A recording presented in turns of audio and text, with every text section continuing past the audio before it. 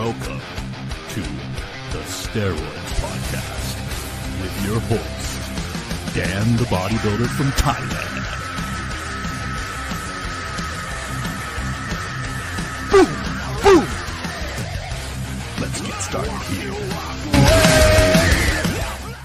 The Steroids Podcast is brought to you by Ultimate Guide to Roids, 109-page ebook by Dan the Bodybuilder from Thailand. Now, for the first time in bodybuilding history, you have someone with no corporate interests and no obligation to please anyone, not walking on eggshells to not offend. Ultimate Guide to Roids gives you the information, the whole truth, not a full truth and a half truth, full truth. Ultimate Guide to Roids gives you the keys to the Lamborghini, gives you the information, and lets you decide what to do with it. It's a crime this information has been suppressed this long. Now let's get on with the podcast. All right, this is Dan. Welcome back to another episode of my bodybuilding podcast. First thing today is I received a question from someone, and they said, Dan, how are you happy? How do you maintain a positive attitude all the time? So I sent them a voice message, and right now I'm just going to play that voice message so you guys can hear it. Hi, bro. The key to being happy is to tell your body, fuck you, and to tell your body, my mind is in control, motherfucker, and I am doing what I say I'm going to do, and fuck my feelings. Fuck whatever fucking feelings my body sends at me, because those stupid fucking feelings are what's preventing you from being able to do what you want to do with your life. When you want to have your life, see, you got a vision. You got a vision.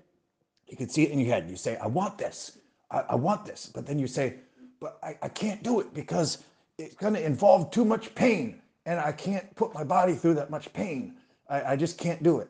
And you have to look at yourself in the mirror, and you have to say, discipline and respect. Discipline and respect. And then you have to tell your body, fuck you.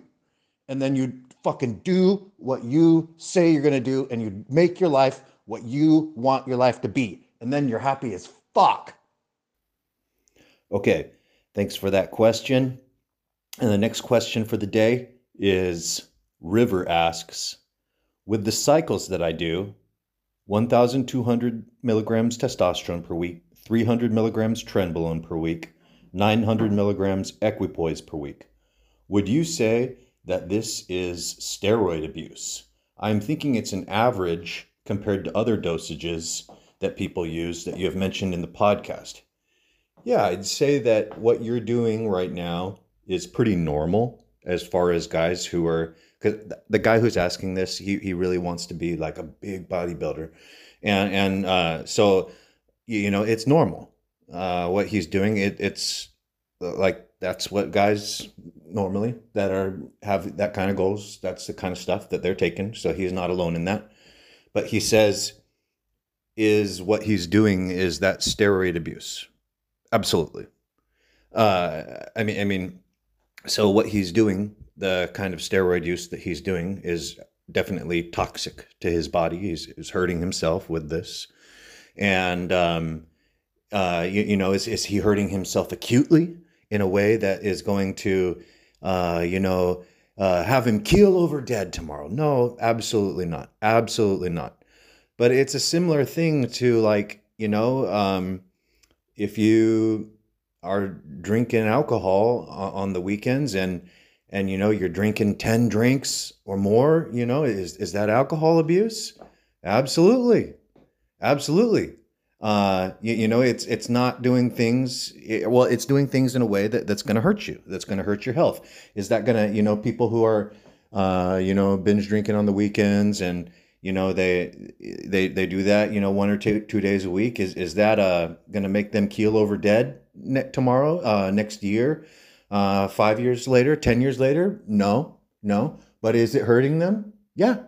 And they're abusing a substance. So, controlled use, having 2, 3, maybe 4 drinks in a night, is like controlled use. And is that abusing alcohol? Not really. But having 10 to 20 drinks, is that abusing alcohol? Yeah, you're definitely abusing alcohol. And so it's the same thing here. If you're using testosterone at a dosage that's like 1 to 600 milligrams per week, is that a dosage that's acutely hurting you? Well, we have a lot of studies that show that those dosages don't really hurt you. So we have studies of guys doing 24-week cycles, 20-week cycles, on 600 milligrams of testosterone with more than 600 study participants, and really no negative side effects to doing that. For 24 weeks, 20 weeks, 4 to 6 months ish, that's pretty long term. So and then in America, for example, you can be prescribed TRT, testosterone replacement therapy, between 1 to 400 milligrams per week. Testosterone cypionate is what doctors prescribe in America. So I personally think that going if you're going to be a hormone user and you're using the natural hormones and you're going between 100 milligrams to 600 milligrams per week of testosterone, then I wouldn't call that steroid abuse. I would call that steroid use, right? But if you're using other stuff, if you're using other hormones, if you're using, stuff in ways that is going to hurt you, it's hurting your health, it's not good for you, it's abuse. It's the same thing, with any of these substances. You have the marijuana.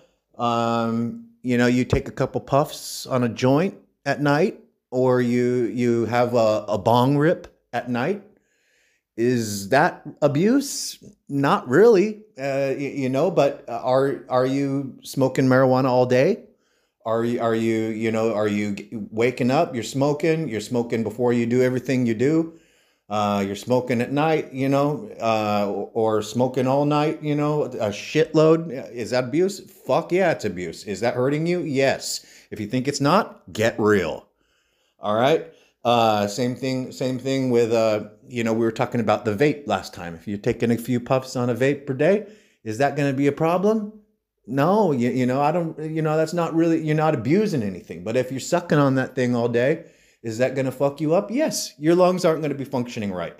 A good example of this too would be, especially for guys, because there's a lot of it's politically incorrect in the stoner community. Guys, I went to University of California, Santa Cruz. Okay. So I was in the lived in the fucking capital of the stoner community. Okay. So, if you look at a bong, okay, and I want to say too that it's very unpopular among stoners to say that there's anything unhealthy about using marijuana. Absolutely nothing, which is such bullshit. Okay, and a lot of steroid users have this problem too. That's why I'm talking about this. Okay, because I admit that there, with marijuana, there's certain applications where it can be healthy. Okay. And it can definitely be used, for helping people that have cancer and shit, to be healthier, instead of fucking dwindling away. It allows them to eat. And then also, small amounts of it can be good for people's mental health, but large amounts for it, definitely bad for people's mental health. Okay. So, look for the people that are saying, there's nothing harmful about marijuana. Nothing. And you want to bet? Well, show me the evidence. All right, here's your fucking evidence, okay? Look at the bong after you've been smoking it in a week and you haven't cleaned it, okay? Well, there's one end of the smoking system, of the device, okay? What's the other end of the device? It's your fucking lungs, okay? So you look at the bong, look at the way the bong looks, okay? Your lungs look the same way, okay? They look the same way. That's the other side of the system. Okay, so if you're smoking every day, okay, does that bong look real nice and clean? Does that thing look like, oh my God, if that's what it looked like inside my lungs, I'd be fucking myself up? Well, that's what you've got in there, okay? That's why you got the cough. That's why you got the cough. That's why you got the smoker's cough, okay? Is because that shit that you see in the bong is also what, if you looked in your lungs, you'd see in your lungs, okay? So no more delusions about like, oh, what I'm doing has nothing bad about it. Show me the evidence. There's your fucking evidence. All right. And so it's the same thing with the steroids, right? And so this was a thing for me too. You know, for a lot of years, I was in denial about my steroid use. Okay, and I was like, no, there is nothing. It makes me laugh these days. Like I just can't even believe where my head was. But I was like, there is nothing unhealthy about these steroids. You can take, I basically believed I could take an unlimited amount of these steroids and there is nothing harmful to my health about it. Nothing. And I'm not looking at my blood work either. I'm not going to go look at that bullshit. Okay. Talk about delusions, man. Talk about fucking delusions. So, a lot of bodybuilders, a lot of steroid users have this belief, where it's like, no, motherfucker, I'm more healthy. I'm more healthy than the normal people. You're not. Okay. And also you're so much more sensitive to doing unhealthy things if you're a steroid user, if you're a steroid abuser. And you are doing you're pairing this with other unhealthy activities, like pairing it with smoking, pairing it with eating a bad diet, pairing it with using recreational drugs. Okay, you are so much more unhealthy than the average person. Okay, like, yeah, you got one good factor going on. You exercise. So there's one good thing that's helping you be healthier than the average person, and that's about it. You're abusing steroids. Maybe you're abusing other drugs, legal or illegal drugs. I don't know. Maybe, you're abusing diet, trying to live this beautiful life, live the beautiful life where you can take the steroids and that's your cheat code. And then you can get away with all this other shit. And then you can have this cheat life where you've got the body and you've got the pride. All right, motherfucker, that kind of shit is just unbelievable. That's unbelievable. Really, that's so social media. So that's kind of what I'm coming back to with this thing of like, can I take 1,200 milligrams test? Can I take 300 milligrams tren? Can I take 900 milligrams equipoise? Can I take blah, blah, blah, blah, blah? And is that steroid abuse? Of course it's fucking steroid abuse, okay? But pick your battles, all right? So you want to take steroids. You want to take steroids, huh? Well, are you willing to have a clean diet? Are you willing to do the exercise? Are you willing to do the cardio? Okay? Keep your circulatory system healthy.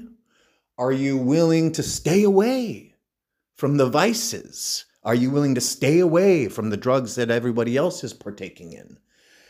Because it's a lot worse for you now, bro. It's a lot worse for you now because you made the choice to take the steroids. So if you think you can just live like everybody else, you supercharged your engine. You turned your Toyota and you put a fucking fat supercharger on it, okay? And that thing can't take unleaded gasoline anymore, okay? It can't take the normal oil anymore. It can't take it's got to have all the fucking premium shit flowing through it right now because of what you did to that car, what you did to that engine. And if you don't, then that shit is going to get fucking clogged, okay? And where the engine would have lasted 30 years. Well, now it only lasts 15 years. All right?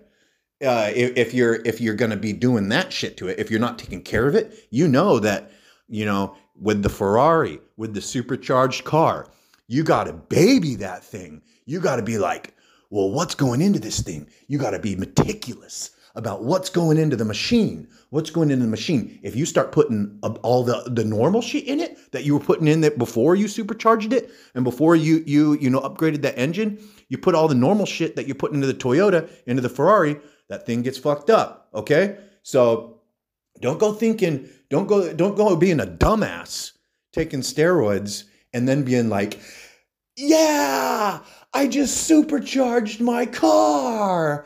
I just turned my Toyota into a Ferrari. And now I'm going to go put the unleaded gas in it. I'm not putting the premium fuel in it. I'm not putting the good oil in it. I'm not doing the tune-ups to it that are required of it. I'm just treating this like a beater. I'm treating it like a Toyota Corolla. I'm treating it like a Honda Civic. I got a Lamborghini, I got a Ferrari, and I'm treating it like a Honda. Dumbass. All right. So you gotta be realistic here, okay? So if you're gonna supercharge the engine, okay, that's one risk you're exposing yourself to. Now you got to take away the other risks, or else, yeah, you're gonna hurt your health. All right. Can you abuse steroids and can you do that for a long time and live for a long time? Well, yeah, probably. Everybody's got different factors. Everybody's whenever you do any kind of risky behavior, you're always spinning the wheel. You're spinning the barrel on the revolver on your Russian roulette. All right, and you're taking risks. So you go skateboarding. Well, you don't wear a helmet. You take that risk. Well, you could have a freak accident. You could fucking give yourself brain damage. Okay. You go play football. You wear the helmet. Well, you could fucking get a few concussions, man, and you could start getting CTE and getting plaques growing inside of your brain, right? And get your brain fucked up. You can have your knee ligaments get destroyed, and you can have your leg never work as good again for the rest of your life. All right. You go do many different activities, and they've all got risks. Okay. Some have got higher risks than others. So you got to evaluate your risks with the activities that you want to do. And then you got to make decisions, and you got to try to make everything be as safe and as healthy as possible. Okay. And you got to go live your life, go chase your dreams. All right. But don't be realistic about what you're doing. Know what you're doing, study it, learn about it, and do it as healthy as possible. Reduce the risks as much as possible. All right. So if you're going to abuse steroids, which is what bodybuilding is, okay, you got to abuse steroids. You're taking your body past the natural limit. You're taking past what it can do naturally. You're making that body bigger than the organs were meant to support. You're using drugs to make this possible. You're lifting more weights and putting more strain on your body in the gym than your body could possibly do without being on drugs. Okay. Well, see, these are the risks that you're exposing yourself to. I'm not saying don't do it. There's lots of risks with every other activity. You go drive your car down the street, you could get in a car accident tomorrow and you could be dead. Okay. You go fucking fly in a plane could fucking crash and you could be dead. Okay. But you take calculated risks, you go live your life, and you go chase your dreams. All right. But you try to limit the risks as much as possible and be smart. All right. And we don't try to hide this stuff or stay away from this stuff. Be like, no, it's nothing. There's no risk. Lying to yourself. That's dumb. That's just dumb. So be like, don't hide. Don't try to hide things from yourself. Yeah. Bodybuilding is a dangerous sport. Powerlifting is a dangerous sport. Riding motorcycles is a dangerous activity. Going surfing is a dangerous activity. Going scuba diving is a dangerous activity. Driving in your fucking car is a dangerous activity. You can die doing all of them. Minimize your risks. Be smart. All right, next question. Joel asks, got a question, bro. I've been on testosterone cypionate 200 milligrams for 10 weeks now. If I was to come off, Do you think it would be a good idea to just take nothing for a month instead of a PCT? However, during this period, I'd be taking clenbuterol. It's my first cycle. I want to jump straight back on after a month with tescipionate again and use Masteron and Anavar. Okay, so you've been on testosterone cypionate 200 for 10 weeks. So that didn't do anything negative to your health, bro. I mean, you should go. You want to go check that out? All right. Well, go take a metabolic profile, comprehensive metabolic profile, and get a complete blood count, and that'll give you the results about what's happening with your blood and organs. All right. So we can take a look at the quality of your blood and the function of your organs and what's going on. Right. 10 weeks on a dosage that is commonly prescribed by doctors. I don't think we need to go get a cardiac scoring scan on you and see if you put down any plaque. I don't think we need to do a stress test echocardiogram where you're running on the treadmill with your heart going 180 beats per minute and then having a cardiologist look inside your heart while that was happening and see if all the valves and switches are good or if anything's grown. This was a prescribable therapeutic dosage of testosterone that you used for a short period, 10 weeks. I don't think we need to go do that in order to check your health. I think it's safe to assume that if your blood and organs are all functioning good and you got good quality there, that you're fucking healthy, okay? So if you want to look at that, you can go look at that. You can get a complete blood count and a comprehensive metabolic profile, and we should be able to see, that you're pretty freaking healthy because, as we talked about before, taking 100 to 600 milligrams of testosterone per week has been extensively studied for over 20 weeks and with large sample sizes of study participants. And the blood work is nothing's wrong with it, except a few guys, some of the guys had some cholesterol issues. Well, if you talk to me about how to fix your cholesterol issues, I can help you fix your cholesterol issues, all right? And out of anything that you can do, the biggest thing that you can do is your cardio that you don't want to do, but you said that you wanted to be on steroids. You made the commitment that you wanted to be on steroids. So now you can't be a little bitch anymore and say that you're not going to do your cardio. Well, I don't want to do my cardio. I hate cardio. Grow up. Okay. So you got your first, that was your first cycle. You want to go off for a month so you want to go off for a month after 200 milligrams of testosterone. Like, why? Because here's the thing. If you go off for a month, it's going to clear out of your system and you're going to be like on zero testosterone. But like you didn't hurt your health on that 200 milligrams of testosterone. And now you're going to go off the cycle and go to like 0 milligrams testosterone because your natural system is shut down. But like, why would you want to wake your natural system up while being off testosterone by taking PCT drugs? So you're taking like Nolvadex and Clomid to like bring your natural brain system back on, your brain hypothalamic pituitary testicular axis back on. But then as soon as you start taking steroids again after 1 month, boom, it's all back off again. Boom, it's all back off instantly. So what you could do is you could just take some HCG, which will just directly communicate with your testicles and make them start functioning again. If you're worried about your balls, you could take that. That works while you're on cycle. That works while you're on TRT. That works while you're taking testosterone steroids, okay? You can take the HCG at the same time, 500 IUs every other day, 250 IUs every other day. Or you could take 1,000 IUs every other day. Depends on what you're looking to do, okay? And you can get your balls functioning back again, making testosterone, making sperm, okay? So you could do that instead of, and HCG isn't toxic, but there's some toxicity to Clomid and Nolvadex. So that's why I'm like, why would you do that? And then you're just going to like instantly shut it off again when you go on another cycle, which you said you were going to do after a month of doing that. That's not logical to me.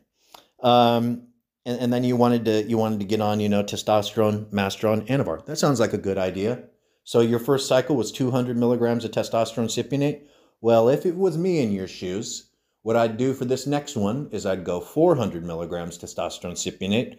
I'd take 10 milligrams of Anavar morning and night, or I'd do breakfast, lunch, and dinner. And I'd take, why do you want to take Masteron? Do you think it's going to make you ripped and hard? Because it's not. There's all this ridiculous, hilarious advice on the internet about how you're going to get so dry and you're going to get so hard and you're going to get so ripped taking Masteron. What you're looking for is a low carbohydrate diet. And then you got all these idiots who have never probably even used Masteron, but they've read about steroids on the internet, and now they repeat something that they've read, hiding behind avatars on forums. And now you think taking Masteron is going to make you ripped and hard and dry. That's what a low-carb diet does.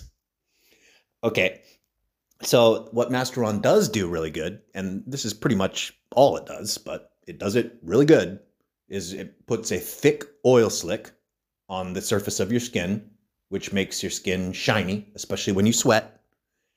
And it makes you really horny mentally. It's not like Viagra, where it just does something to your dick. It does something to your brain instead, okay? So it makes you want to have sex a lot of times during the day, basically, is what Masteron does.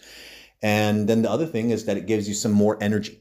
It gives you like a kind of a caffeine feeling. It's an androgenic stimulant on your brain because it's kind of like injectable DHT, okay? So it makes you have more adrenaline, more resting adrenaline, all right? It's probably going to increase your resting heart rate a little bit, especially if you use it at the normal dosages that people are using, like 100 milligrams every other day. If you won't really get those androgenic stimulant effects much if you're using it at a low dose, like 50 milligrams every other day or 100 milligrams twice a week or something like that. All right. Okay, next question. Todd asks, hey, Dan, tell me how many calories should I be getting in if I work a labor job 12-hour days, train like an animal, and eat really clean? I've been on 3,800 to 4,000 and not really adding much weight. I can tell you what's wrong right there, okay? You're working a 12-hour labor job and you want to gain weight and you're eating really clean. That's impossible. That's impossible. Okay? So that 12-hour labor job, you are burning like so many calories, dude. So many calories. Like exercising, dude. Like how much calories is someone burning per hour exercising? Well, not less than like 300. And you say that you're doing that for 12 hours a day? But bro, you're burning like 3,000 calories plus moving around per day. And then maybe maybe I don't know how much you weigh because you didn't say, but maybe you weigh 180 pounds, 200 pounds, less than 100 kilograms. And you say you're eating 3,800 to 4,000 and you're not really adding much weight. Well, that's not a surprise. I mean, I would think that you'd barely be maintaining your weight doing that. Okay. And so, when you've got a guy your size who's got to be, and he's moving around that much, being that active, 3,800, 4,000 calories is nowhere near as much as you're going to need to gain weight. All right. So he goes on to say, I know they say eat more, but 4,500 to 5,000 just seems overkill. Not for you. And I'm on a cruise at the moment. What happens when I blast? Then I'll be having to go up. Or he says, what happens when I blast? Then I'll be having to go up to 6,000 calories. Just doesn't sound healthy. By the way, you're looking swole, King. Keep doing you, bro. Peace. Thank you. Thank you, bro. So I'm not talking down on you also, okay? So I'm saying these things. I'm not talking down on you. Thanks for the kind words. I'm just being realistic here, all right? And a lot of other people have these problems too, the same problems as you. That you're not like the only guy I'm saying this to. There's so many guys who come to me with the same problem. So yeah, bodybuilding is not healthy. Like you said, eating 6,000 calories a day, not normally going to be healthy. Being bigger than you're supposed to be, your body bigger than your organs are supposed to support, not healthy. Taking a bunch of drugs to get like that, not healthy. Lifting loads that you wouldn't be able to lift if you weren't on drugs, not healthy, okay? Doing sports at a high level, at an extreme level, is not healthy. It's not healthy. Contrary to popular belief, most all the sports stars, the pro athletes do not live into their 90s, do not live to 100, do not live to 80. Most of them are dying in their late 50s, early 60s. That's what's common mortality age for serious athletes, pro athletes that took it to the limit for 30 years. Okay, that's what's common. So we got to be realistic here. So doing extreme bodybuilding, if you want to do that and you want longevity, well, then you've got to be like, hey, well, I'm doing this for 5 years. Hey, well, I'm doing this for 10 years max. Hey, I'm doing this for 15 years. And then I'm out. You got to cut it. You got to retire. You got to be a smart pro athlete. You see some of these superstar pro athletes and it's like, oh, well, they only had a 6-year career. Why did they retire right when they were on top? This is why, bro. This is why. Okay? They have other priorities. They value like longevity and living a long life higher than it's not, life wasn't just being a sports star to these guys. So that's why you're like, why would he do that? I'm sure if you follow pro sports, you've got guys like this where you're like, why would he do that? Why would he retire? And you don't understand. This is why he didn't want to. He knows, he figured it out that going crazy with sports and taking it to the limit, for decades kills you. That's just the reality. Okay. So like you said, taking it up to 6,000 calories is not healthy. True. But bro, for your situation and for your goals, that's what you got to do. And there's only one way to do it. You got to eat stuff that is, you can do it as healthy as possible. You can do it healthy as possible, but it's not going to be like, chicken and rice and stuff like that. In order to do it the healthiest way that you can, the best way to do it is going to be beef and rice, basically, like Stan Efferding style vertical diet. All right. You got intra-workout sugars. So you're having that high octane gasoline when you need it. And you're pushing those hard intra-workout sugars like dextrose, glucose. And then in the other times of the day, you're pushing things like fruit juice. Okay. A little bit of fruit juice. Okay. That was a joke. I'm not saying you're pushing fruit juice all day. Okay. But you're going to be having a little bit of fruit juice during the day. Okay. And then you're going to be pushing hard stuff like, not lean beef. Beef that has a significant amount of fat on it with stuff like rice, okay? So that you can push those calories way up there and do it as healthy as you can. And you know what? You're probably going to be having some McDonald's sometimes and shit too, okay? Just being realistic in order to get your 6,000 calories. Because you figured it out. You know what you have to do, and that is what you have to do in your situation. You're a guy who's doing a labor job 12 hours a day. All right. Darren asks, what time frame have you found to work for time off of Tren Ace? I did 8 weeks of Tren Ace at 75 milligrams every other day. That's a pretty good dosage. That's like 250 milligrams-ish per week. And I'm 6 weeks post-cycle and wanting to jump back on. Just adding Tren to a test pro HRT, hormone replacement therapy dose, and it worked like a charm. Yeah, that does work good.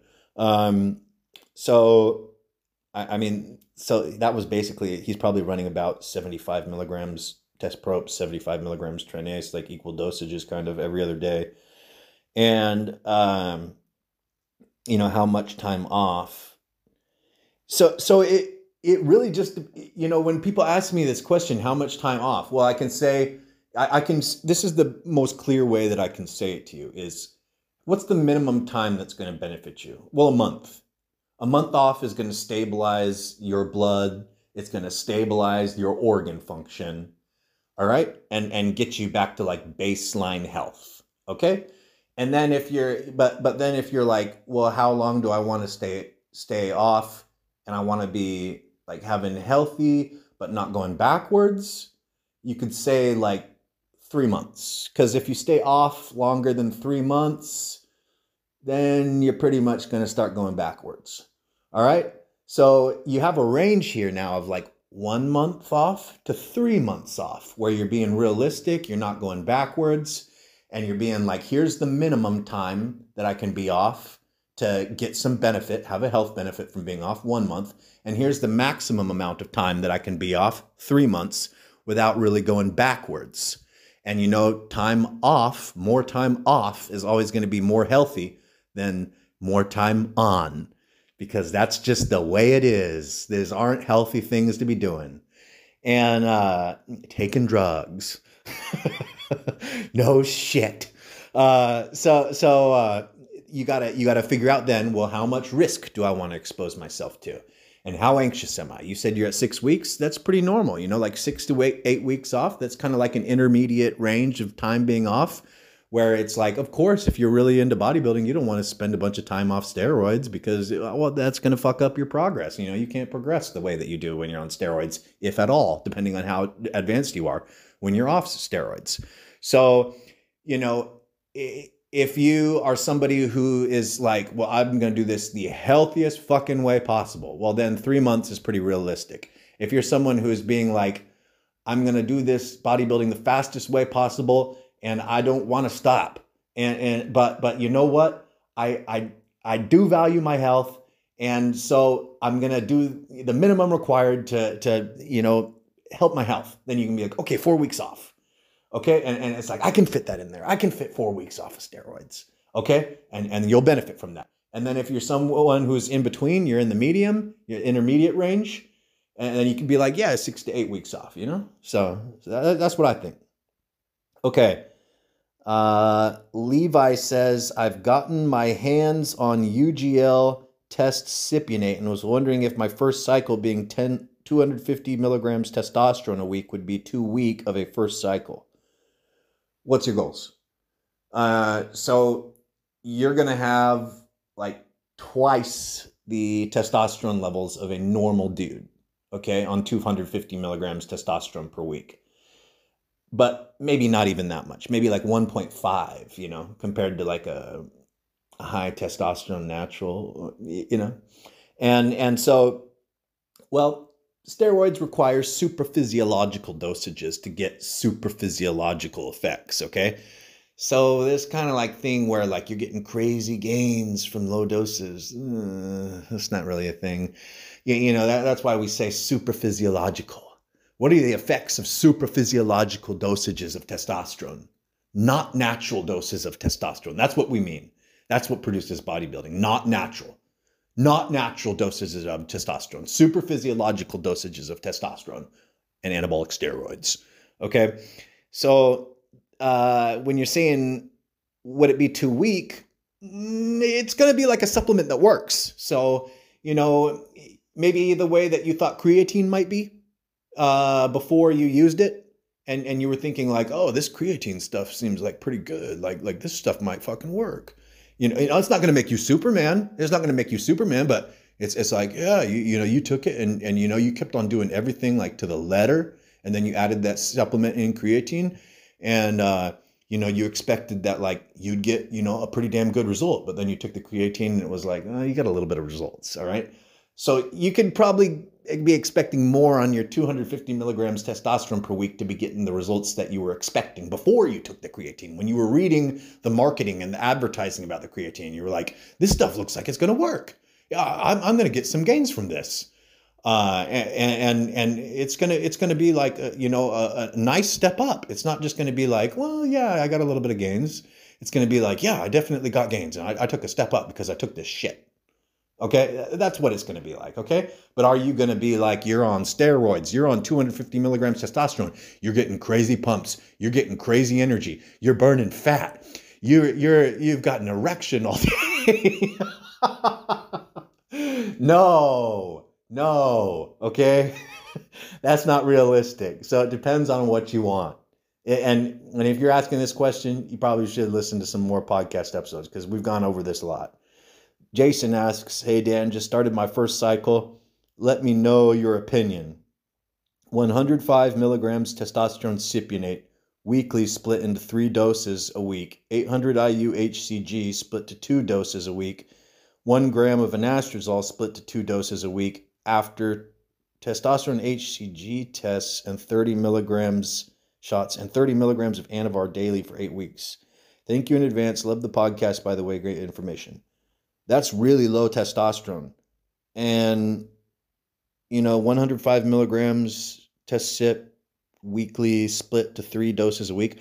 Okay, well, like 30% of the milligram weight of the testosterone is like with that cypionate ester is going to be like the cypionate ester. So there's really only like in that 105 milligrams of testosterone cypionate, there's like 70-ish milligrams of testosterone and like 30-ish milligrams of cypionate ester. So the average natural male produces 10 milligrams of testosterone per day. So you're basically just replacing your own natural testosterone with that. You know that, right? And then, but then, you're using the HCG too. Okay, so you're kind of replacing your natural testosterone with the HCG, and then you're kind of adding an extra man's testosterone in. So you got like something like 2 times the natural man's testosterone going on here. So I can accept that.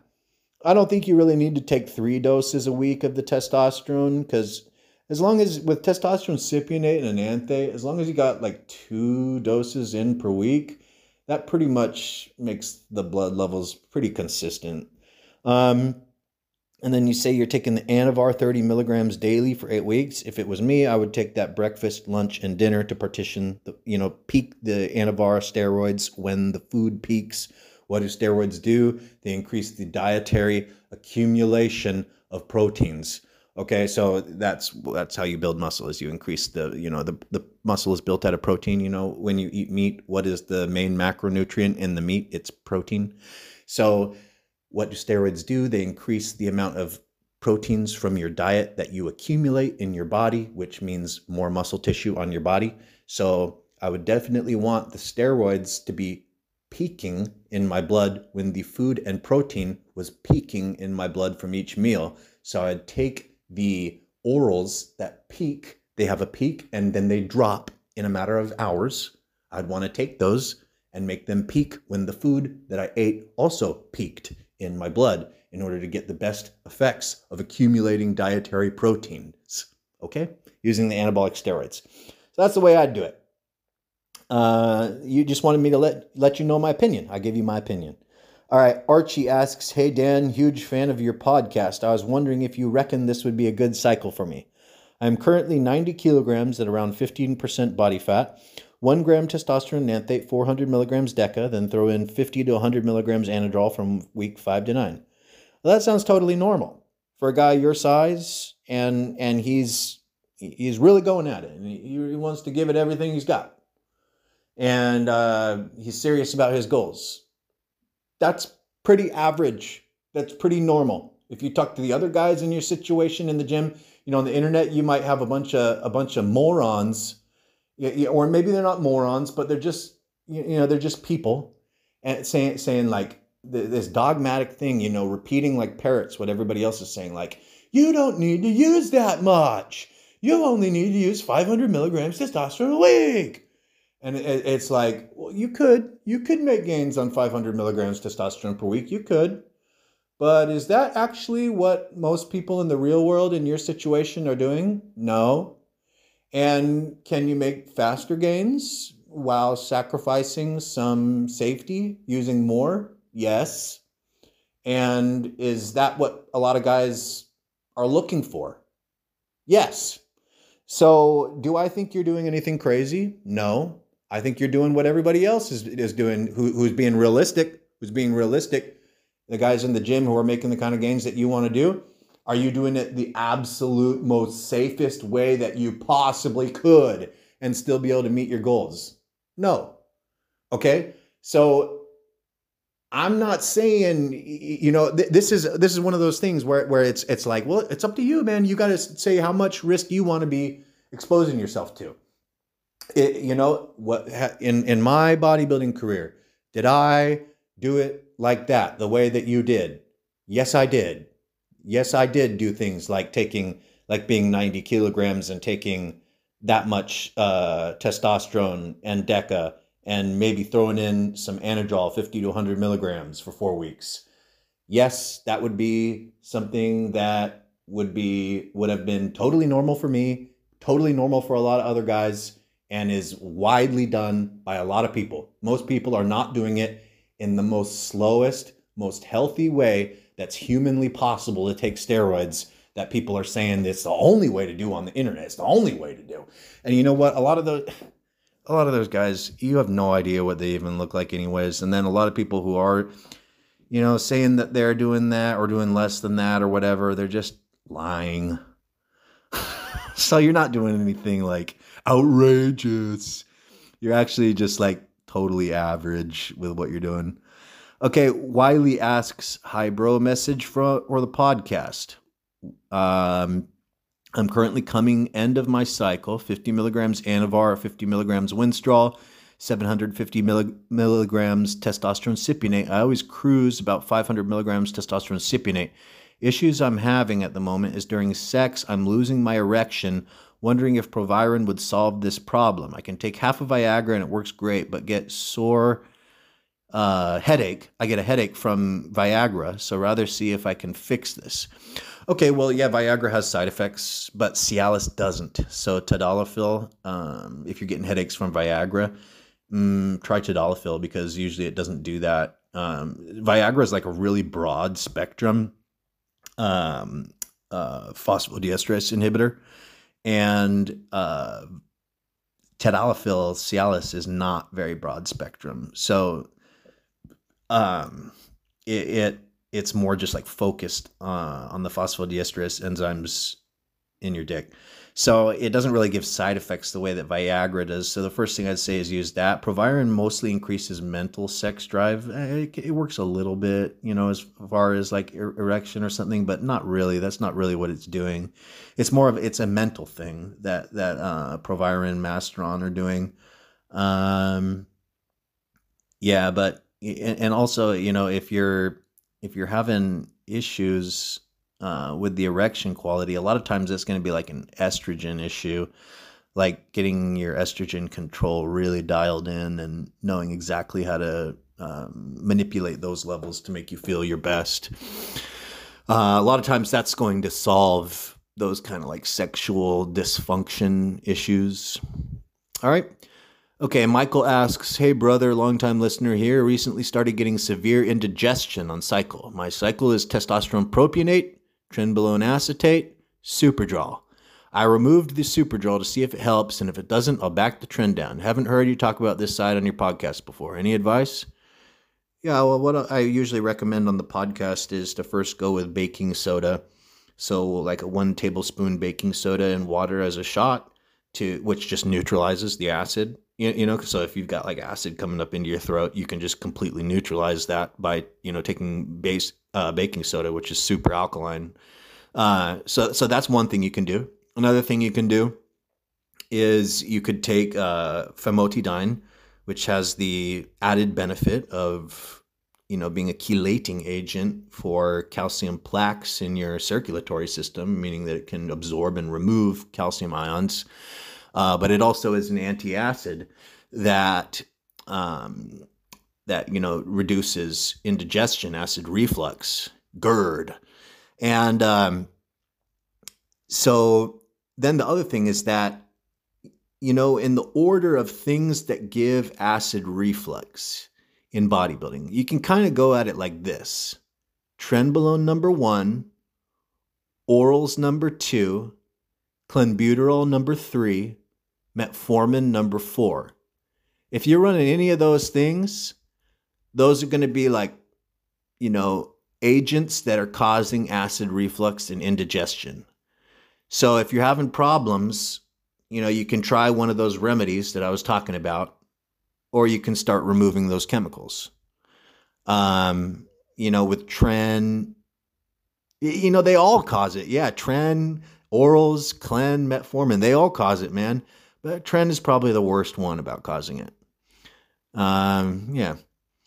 All right. Next question. Hey, Dan, I'm loving the podcast so far. I bought the book, Ultimate Guide to Roids. What do you think of 500 milligrams testananthate, 300 milligrams equipoise for the first week of a cycle, and then 750 milligrams test E, 300 milligrams equipoise, then 25 milligrams Winstrol a day for 4 to 6 weeks after, and then back down to 500 milligrams test, 300 equipoise till I hit 12 weeks for a first cycle? I like it. I like, ramping up the way that you do during the cycle, but I wouldn't ramp down at the end because I just don't think it's necessary. And, usually people at the end of their cycle is when they want the most firepower. At the end of their cycle, they want it to be going the strongest, and they've worked hard and they want to look their best. They're in a position where they can look their best, and just simply going down in the gear doesn't really follow with that whole line of thinking. So I wouldn't do that as far as it coming down at the end, but I do think it's a good general idea in cycles to like kind of ramp up as the cycle goes on. And that's a lot of advanced guys. That's the way that they do it. Again, you won't really hear that so much on the internet so much. You'll hear more just like, oh, well, this is the cycle, and like you stick to it like a religion or something like that, the whole time, and you never change a thing. But in the real world, that's not what people are doing. When you talk to people in the real world, especially guys that are having a lot of success, that's not really the way it usually goes. It's usually the cycles get stronger as they go on. And I like the way, maybe you could go 500 test, 300 equipoise, and then go 750 test, 300 equipoise. And then for the last 4 weeks, you could go 750 test, 300 equipoise, 25 Winstrol, and that would be your 12-week cycle. That's probably how I would do it if I was you. All right. Blackballin asks, hey man, found you on YouTube. Never been to Thailand. I bet that's dope. I was in the military, been quite a few places, but never seen Thailand. But I'm hitting you up because I'm really interested in the first cycle with my lab rat. He's 6'3", 306 pounds. Trying to get a lean body with gains, aiming target weight is 240. Thanks, bro. Love your podcast. Listen to it all the time. Okay. First thing here is that steroids, you think when you're natural, I'm going to go on steroids and all my fat is going to melt off my body. But nothing could be further from the truth. The main thing that steroids do is build your body up, increase the mass of your body, make you more hungry, add to your body. Okay. So if you want to take steroids and the reason that you're doing that is to like lose weight or like lose fat or get lean, you're going to be in for a pretty significant disappointment. More of the stuff that you're kind of looking for here is as far as like supplements go, like metformin could help you, thyroid hormone could help you, stimulant diet drugs could help you. The most simple of which is ephedrine, caffeine.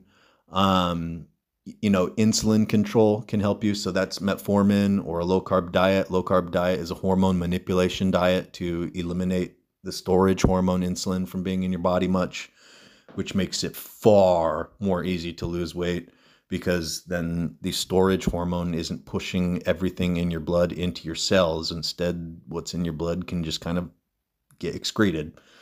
Yeah. So, really what you should do is, a lot of times, if guys are 300 pounds and they start losing weight, they can kind of look kind of like scrawny at the end, or like they kind of like lost a lot of muscle mass and shit. And it's not really a good look. So what you can do is like get on TRT or get on like 500 milligrams of testosterone, something like that. And that'll hold all your muscle so that you can just diet and get lean and do cardio and shit. And you won't like just like wither away, you'll hold all your muscle and you'll just burn the fat off, like kind of like what you're looking to do, And if you're 300 pounds, you probably already got like a bunch of muscle. Cause like, dude, people who are like fat, they're seriously buff, like they've got to carry around all that fat all day, and that builds a lot of muscle, that's a lot of resistance. So, what I would if it was me, I would take the testosterone 250 to 500 milligrams per week, And, Tabata training, highly recommended to get yourself conditioned. High intensity interval training, Tabata interval training works very good. It works the best when you're doing it with weights. You can do it with a bike, you can do it, running or whatever. But doing your cardio, doing your high intensity interval training, cardio with weights works the best by far. All right. It puts you in a metabolic condition where, your metabolism hormonally is really wanting to shed weight. Okay. So that, and then eat a diet that's mostly meat, mostly vegetables, a little bit of carbs, especially around your workout to help you be able to work out hard. Eat some carbs, eat some inner workout sugars. And that should really get you going good. If you want to get, a little freaky with it, you could add in some thyroid hormone. You could add in a little bit of clenbuterol. Maybe you'd take a little, maybe you'd even get a little ephedrine and caffeine going on there. To play around with some stimulants a little bit. But yeah. I mean, that I just now gave you kind of like a more realistic pathway for what you're trying to do. And it's not going to be, well, just get on trend, man, because trend burns fat. It's going to be disappointing, actually. If you've got a lot of fat to burn and you're like, well, I'm just going to get on trend and that's going to like burn all my fat off. And if you got 10 pounds of fat to burn and that's it, then yeah, you could get on trend and that'll burn it off. But if you got a significant amount, that's not going to do it. Okay. Brandon asks, hey, Dan, just read up on your steroid ebook, Ultimate Guide to Roids. I wanted to pick your brain about some ways to prevent too much liver toxicity from running Superdrol. What would you suggest some supplements or just running some Test E shortly after with an AI after my Superdrol cycle? Okay, so yeah, this is the supplements that I'd recommend, okay? So a lot of the liver problems that could happen on steroids or the toxicity, you're not really going to get so many like liver problems, but you can experience toxicity, definitely, which makes you tired, which makes you feel like shit, which makes you feel dysphoric, maybe dizzy a bit. And so a lot of that is from what's called like cholestasis, which is where you get bad bile in your liver. And the bile, it gets kind of stuck in the gallbladder and in the ducts that run from the gallbladder down through the liver into the small intestine. It's called cholestasis. And the bile in there is not good bile. It's unhealthy bile. And so what works really good for solving that or preventing it or making it take longer for that process to happen is to take TUDCA, TUDCA, TUDCA, 500 to 1,000 milligrams per day. This is good liver bile, and it goes in there and it replaces the bad liver bile and keeps the good liver bile in there. Okay, so that's very, very effective with like oral steroids, liver toxicity in general, okay, from steroids. And then the other one is to take N-acetylcysteine, 600 to 1,200 milligrams per day. N-acetylcysteine is the antidote for acute liver poisoning. If that's what you get and you go to the hospital and you've got like liver failure and they're trying to like save your life or save your liver, they're going to be giving you N-acetylcysteine to try and help you, okay? Because it kind of rescues the liver cells a bit. And, normally you'll have a reservoir of L-glutathione, which is what N-acetylcysteine turns into when it hits your liver. And the L-glutathione gets used up to deal with toxins. And then after that reservoir is gone, now what starts dealing with toxins is the actual liver cell instead of the L-glutathione antioxidant. And then when the liver cell's dealing with the toxin, then it dies when it gets too stressed out. Okay. And so then you start getting cell death in your liver. And then once enough of that starts happening, then your liver's getting pretty fucked up. So, the N-acetylcysteine, it's a great one. It's a great one. It's what they use in the hospital. Okay. And then if we go the extra mile, I've said this before.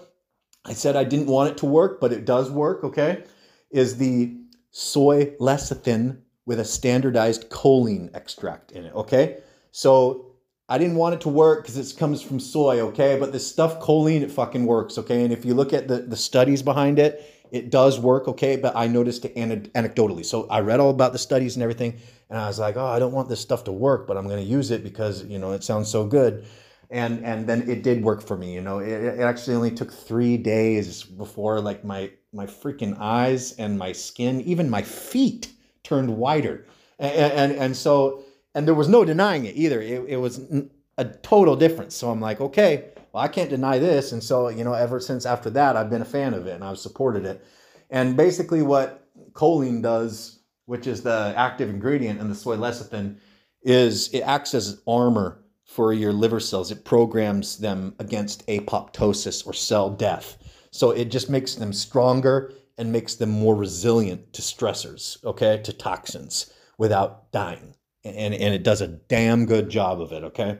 So that's that. Okay, next question. Brother Tom asks, hey Dan, love the podcast and book. I have a question. I started my first cycle and have been injecting 100 milligrams of testosterone propionate and NPP every other day for about 2 weeks. Now all of a sudden my quad, where I've been injecting, has swollen massively to the point where I cannot get out of bed. I just want to know if there is any chance of internal bleeding or anything serious to worry about. Yeah, bro. Yeah, so this is kind of the situation that I got into, because it's like we're men and we don't want to go to the doctor. And it's like, no, you know, I'll just fucking handle it. So, you know, like with my leg thing, you know, what I noticed, you know, how it first started, you know, I had my bad leg infection where I almost lost my leg, which thank God it, you know, completely healed and I have complete use of my leg, you know, no problems. But, you know, that was a freaking miracle from God. And so what happened with me is, you know, at first I did the shot, you know, and I was like, what the fuck? It felt like I like injected acid into my leg, and like the pain was just so unreal, you know. And then, you know, it started swelling up, and then it like wasn't going away, and then you know, like it was there, and I was like, you know, had this like abscess on my leg, and I was being like, oh no, it's going to get better, it's going to get better. And then the skin dissolved on my leg, and you know, so now I had this like fucking hole in my leg. And then I was like, okay, well, you know, no, it's getting better now, you know, like no hole in my body or in my skin has ever like not healed before. So then I put a bandage over it. And then I was pretending like, you know, it didn't exist, you know, and I wouldn't look at it all day because it'd freak me out. And, you know, more than a month went by, you know, and I wasn't going to the doctor, and I still had this thing on my leg, right? Because I wasn't going to no doctor. Okay. It's delusional. Okay. It was totally delusional. And, you know, eventually, you know, I was in so much pain from this thing that, you know, that there was no way I could sleep without taking painkillers, man, because I had this freaking hole on my leg, a big hole on my leg, the size of the palm of my hand. But, you know, I was convinced, you know, nothing has ever not healed on my body before. It's getting better. It's going to get better tomorrow. I think it's getting better. I'm going to give it 3 more days. It's getting better. You know, I would keep on saying this stuff to myself. And, you know, then one night I took the bandage off, you know, and I just looked at it and I was like, you know, reality just came to me. And I was like, man, it's not getting better. And I was like, you know, I was like, I have to go to the doctor now. I have to go to the doctor now. And this was after, you know, maybe like 8 weeks after I had initially taken the injection, you know. And I could have saved myself a lot of fucking heartache if I would have, you know, just dropped my pride and not been like, oh my, you know, like, I'm not going to the doctor. I can take care of this myself. I can find the right antibiotics to take myself. And, you know, it's going to get better. And I don't need no doctor to look at it, you know, and I'm just going to cover it up and pretend like I'm okay. I'm a man and I don't go to the doctor. All right. So, there was a lot of fuck ups involved, you know, there that then, you know, resulted in me getting fucked. And so, you know, then I went to the doctor and, you know, all the tissue there was all dead and they had to cut everything out. And then, you know, they closed it back up, but it was such a huge thing that had happened that, there was so much internal bleeding that the surgery then exploded, about an hour after I got out of the surgery. And then, they had to they had to do another surgery to install a vacuum in my leg. And then after that was done for a while, then they had to do another surgery to, sew everything up and make this huge scar down my leg that's now like 16 inches long. Okay. So that was, woo, and then now if you look me up on the internet, Dan the Bodybuilder in Thailand, you see like every major news corporation on earth with this big, thing about how, oh, that's the guy that almost lost his leg from a botched steroid injection. All right. So that's what I got. That's what I got from doing all that thing. So, you told me right now that it's swollen massively. You can't even get out of bed. And you just want to know if there's any chance of internal bleeding or anything serious to worry about. Brother Tom, go to the doctor right now, man. Go to the hospital. All right, next question.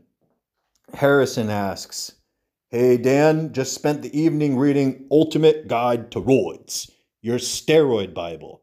Well worth the money. Thank you for creating the Holy Bible. I'm wanting to start my first cycle, however, I'm terrified of gyno. I'm thinking of blasting 700 milligrams of testosterone propionate, 100 milligrams daily. Should I use Nolvadex daily, also with it, and have letrozole and exemestane on the shelf, also just in case? And use exemestane when I feel symptoms of high estrogen. Have a great day, bro. Yeah, so, since you're really afraid of gyno and you've never used steroids before, I would start out at 100 milligrams of testosterone propionate every other day. And if you were good with that, you could control all the estrogen and everything was good, then you could up it to, twice the frequency, 100 milligrams every day, 700 milligrams per week. So starting out at 350 milligrams per week and then upping it, if you were good, because you're really afraid of this side effect. And,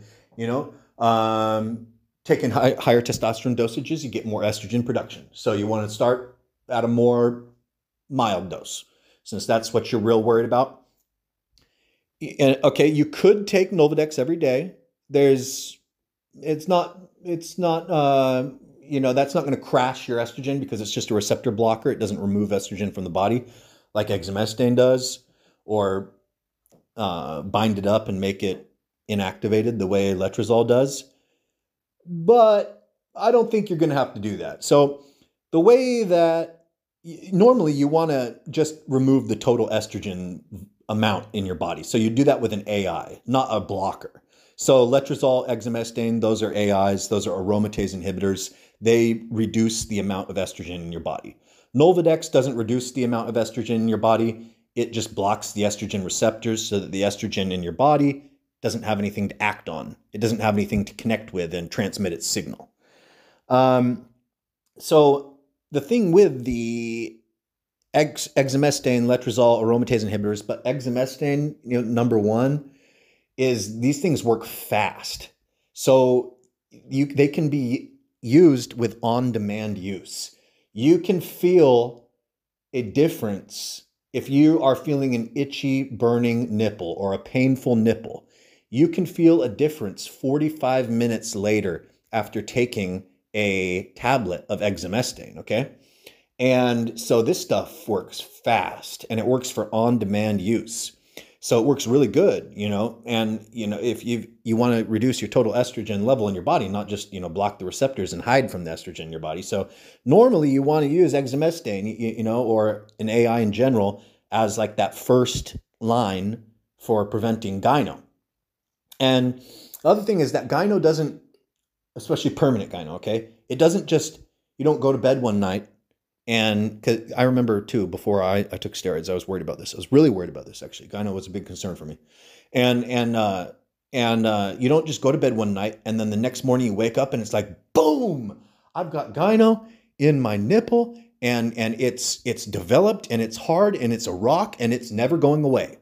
That's not how it works. It takes, once you get gyno symptoms, it has to set in. And that takes like really 48 to 72 hours of continued problems at the minimum, okay? It's going to take that much or longer of you having problems with the nipple before there's any kind of like permanent set in where you can't just remove it, by taking antiestrogens. So you can calm down some of your anxiety about that, because it's not going to be something that just, jumps on you and and there was nothing you could do and it came out of the blue.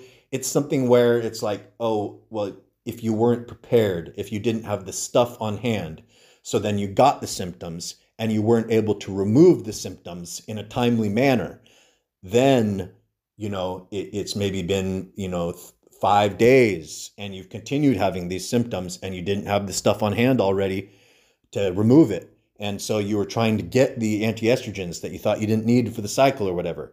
And, so now you had like this estrogen thing going on with your nipple for 5 days or something. Now you've got it set in. Now you've got something permanent. Okay. So I would say, you don't need to use letrozole or Nolvadex daily. And it's not even a problem, if you get some sensitive nipple. And then that's when you take the exemestane. That's actually how I use it myself, is I don't take exemestane on any kind of schedule. I don't take exemestane, just for the hell of it. I take it if I notice an estrogen symptom. Then I go, oh, I need to take some exemestane. And then I take the exemestane, and in an hour, maximum 3 hours, but honestly, in an hour, the symptoms are gone. So that's kind of how gyno works in the real world. All right, and the last question for today. Pooty asks, bro, what do you think about HCG on a cruise? Been looking through your YouTube videos and thought you said you always ran it, because nuts shrunk pretty good this time, barely blowing loads, and wife wants to get pregnant. Yeah, I like to use HCG when I'm on steroids. Yeah, I don't use it all the time, but I use it at least 6 months a year. After a while, you just get sick of it. You're like, I don't want to have these shrunk nuts and stuff, because it's no one wants that. People make, you can like, you can do like the Rich Piano thing and be like, make the most or the best of a bad situation and be like, oh, the dick is lower than the balls or whatever, right? But no one wants that. You want your nuts to be the right size, and you don't want them to be like right up next to your body, like that they're not creating any sperm like that. So I like to use HCG like basically all the time, or as much as possible. And like 250 IUs 2 or 3 times a week, subcutaneous shot works really well in solving that problem, so that your nuts are still working and they're not like little squirrel nuts or something. And the other thing is that like testicular atrophy is progressive. So, if your first couple years of steroids use, it might not shrink very much unless you use Tren or Deca, because then it makes it pretty much instantly shrink like 50%. But even if you're not using those and you use it, for a long time, like, 5 years or something like that, you're going to get progressive nut shrinking. And it's going to get to the point where it's like they're 30% or so of like your normal size before you started taking steroids. That's no fun. Nobody wants that. So, HCG always works. HCG works whether you're on cycle, whether you're off cycle, whether you're on a cruise. If you've got HCG in the system, that shit's communicating directly with your testicles and making them work. Okay. And another thing is that if you are not having a lot of semen production, because of taking steroids, it fixes that too. Okay. So, I like HCG a lot. All right. So that's going to be the last question for the podcast today. It was fun talking to you guys, and I'll be coming up with another episode for you guys real soon here.